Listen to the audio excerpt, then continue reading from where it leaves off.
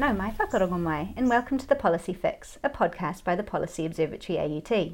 Ko Keri Mills tēnei, and today I'm talking with Dr. Elizabeth Eppel, Senior Associate at the Institute for Governance and Policy Studies, Victoria University of Wellington, on her work on water governance in Aotearoa, New Zealand. Tēnā koe, Elizabeth. Tēnā koe, Keri. Could you start by explaining what water governance means? Well, it's the processes through which government and people arrive at a way of us managing water resources. And of course, sitting behind that is all those contentious things that people are talking about now, like, does anybody own water? But let's just say we've got water, and the processes of using fresh water as a resource needs some sort of process wrapped around it to make that work. So is it the decision-making process that leads into the management process? It is a decision-making, and it's got some sort of rules-based process around it. So as we've set it up in New Zealand, the Resource Management Act is the major piece of legislation that determines how we manage fresh water. Unfortunately, when the Resource Management Act was set up in 91, it made provision for government to make policy statements.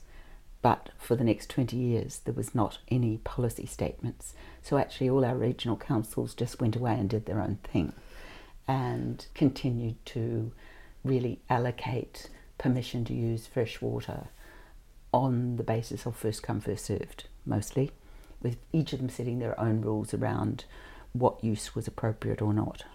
So you've mentioned the Resource Management Act and the regional councils. What are the other key players in water governance in New Zealand? Well, there's several national levels of government that are interested. The Ministry of Health plays a role in setting standards for fresh water that's going to be used for drinking purposes. The Ministry for the Environment is the major government agency that has a role. It is the sponsor of the Resource Management Act. But we've also got big industries in New Zealand that are big users of fresh water, such as our primary industries.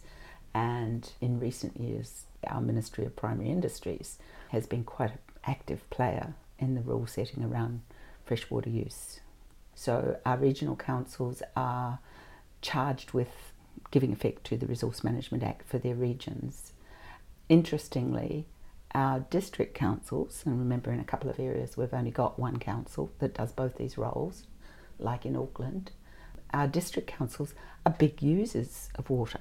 They're also the ones who look after the stormwater and the wastewater and the drinking water, and therefore they are in a way clients of the Resource Management Act as well, and subject to the regional council in some of the things they do.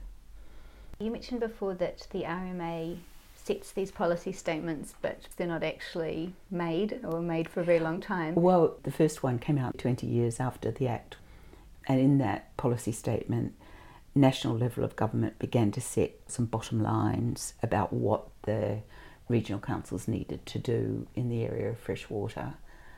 By then, there was a lot of contestation that fresh water just wasn't for using on the basis of first in, first served. There began to be debates about whether or not we should be charging for fresh water, and I think that's a good point at which to introduce the Land and Water Forum, because by the time we got to 2011-12, this sort of hiatus in terms of guidance to the regional councils really had come to a head, because we'd gone into a period of economic intensification, of dairying.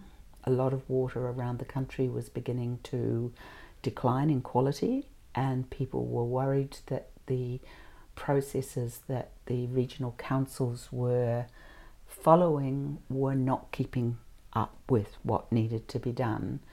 And you had a number of areas where people were wanting to dam or put in big irrigation schemes, and people's feeling that maybe some of these things weren't the right things to be doing, and they were only going to lead to more water degradation. So the Land and Water Forum was a process that came about both by design and by accident. I believe Guy Salmon is somewhere at the back of it. He, at a big environmental meeting, managed to convince a few important players that a more collaborative process. So instead of you ending up with people in corners coming from fixed positions, the view that Guy had was that you were only going to solve this by some sort of collaborative process.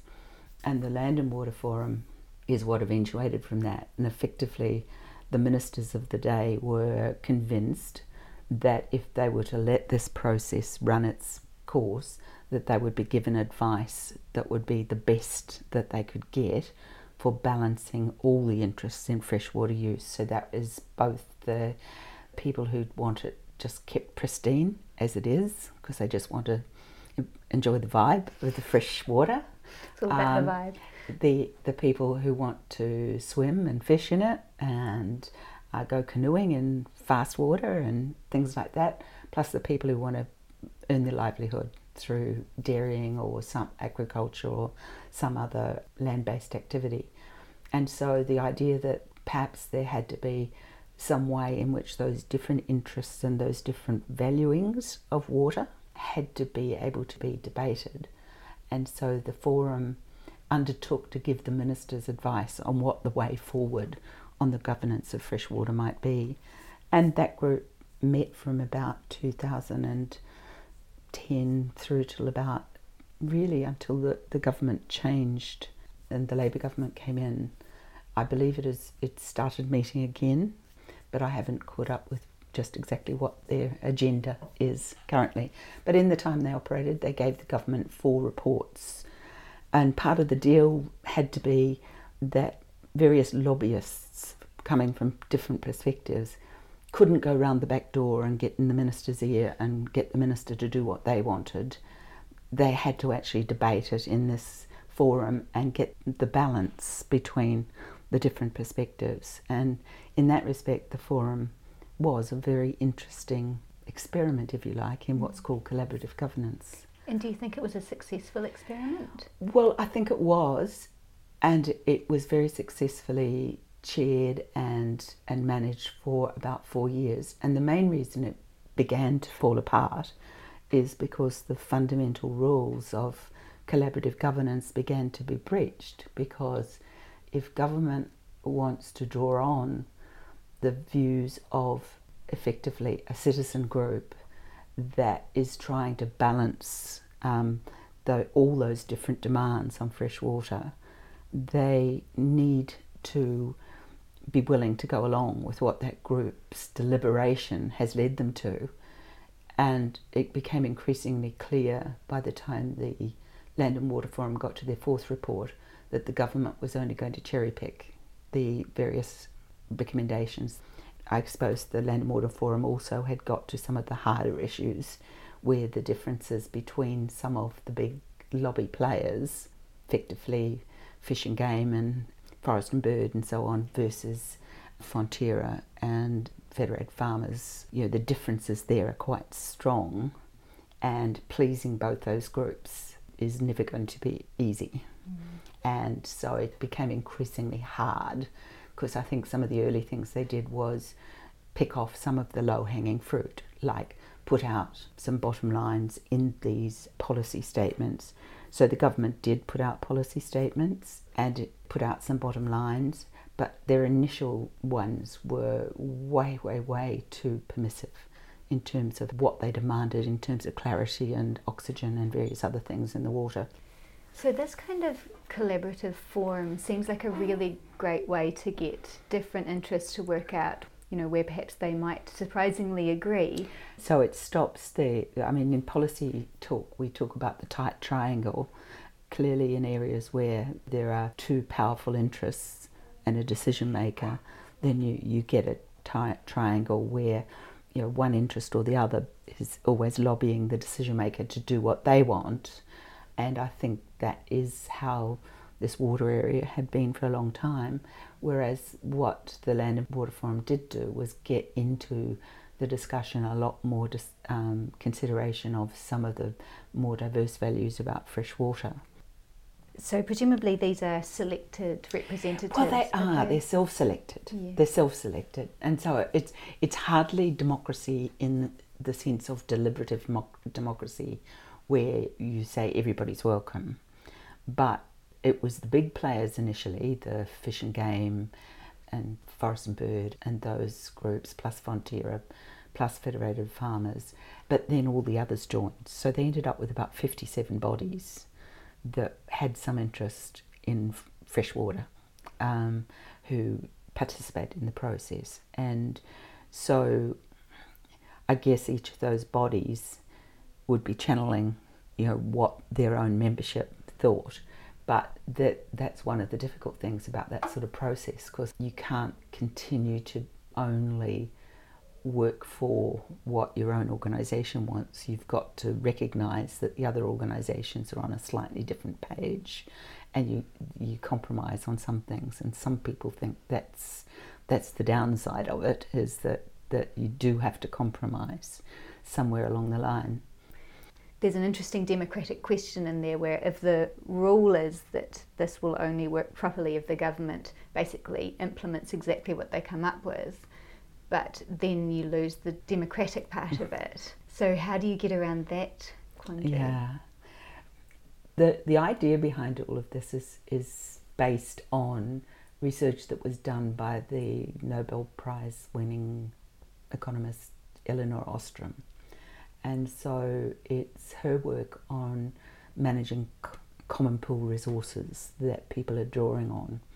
And effectively, Ostrom's idea is that you are managing something quite complex, where there are all these different decision makers, and that various people will try and get the best they can out of it, but you've actually got different people trying. So they're trying to avoid what Garrett Hardin called the tragedy of the commons, where everybody simply takes what they want and doesn't care what happens because everyone else is doing it too. So can you come to a set of rules that people will abide by? And of course, the other thing Ostrom says, though, it will only work if everybody is playing by the rules, and if people can avoid the rules in some way by going outside of what has been arrived at, then yes, it's not going to work very well. So it's not a form of participation that says everyone will get exactly what they want. It's a process that will lead to something that everybody says they can live with. And I think that still probably has some issues of short-termism, as long as you've got the lobbyists there who are thinking about the fact that we're going to want to be able to do whitewater rafting, or we're going to want to go into a pristine mountain river in 100 years' time and have it still there. As long as those people are participating, one of the concerns is that a lot of those groups are not particularly well resourced, and it's the big groups that have got particularly deep pockets who can afford to continue to litigate about a rule in the Environment Court. And another part of the puzzle here, of course, is Māori role in the governance. Well, that's the problem that they got to and did not get very far on the Land and Water Forum, which was that there had to be some way of dealing with ownership. If you wanted to do something about people taking fresh water and selling it for commercial gain, then whose fresh water were they taking and who got the proceeds? So we're still hearing that play out around bottled water. And the issue of ownership of fresh water is still incredibly fraught, in that Māori have established that under the treaty they believe they have some rights in the nature of ownership, we'll call them that. That's what the tribunal called them, wasn't it? So there's got to be a way found through that. If you want to do any charging, if you want to do some of the things that might send the right signals for how we manage fresh water.